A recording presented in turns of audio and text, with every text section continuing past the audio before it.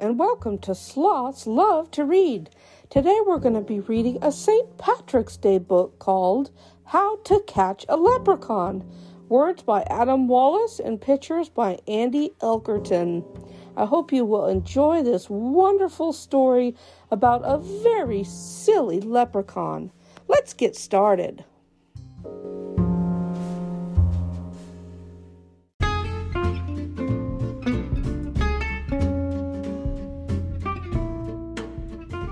The night is dark, the streets are quiet. St. Patrick's Day is near. I tap my hammer so you'll know the leprechaun is here. I'll pull out all your laces, put glitter in your hair, and when you walk around, you'll see my gold coins everywhere. You'll never catch me in your trap, but yes, I'll make a scene. I'll turn the whole place upside down. Your toilet will be green. House number 1, I'm going in. Really? That's your trap? I'm in and out without a doubt. That one was a snap. And now I think it's getting worse. A shoebox on a stick? Oh, I'll dance a jig and still escape. We leprechauns are quick. Another house. I fixed your shoes. They really were quite smelly. I'll eat the nuts you left as bait and leave them with a full belly. Now you're talking. Look at this. It's dandelion tea. But I'm too speedy for your trap. This tea is mine for free. I know you want my pot of gold. That iron cage was clever. But I've been alive 200 years. You won't catch me ever. Ah, ha, ha, ha, ha, ha, ha. Now you're getting fancy, but I'll escape with twinkle toes. It's a fancy, pantsy, dancy. It seems to me an engineer has helped with this design.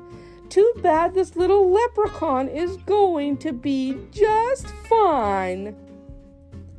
Your entire house is one big trap, from the ceiling to the floor. Nice try indeed.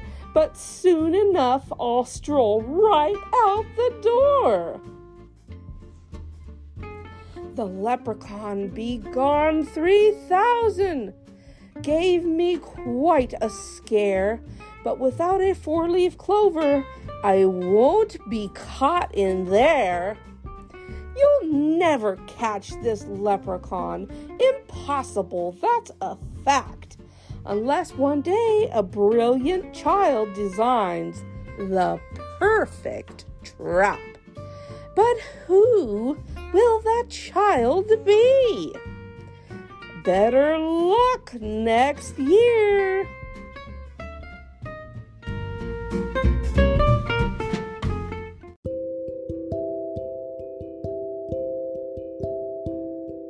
Thank you so much for listening today to How to Catch a Leprechaun.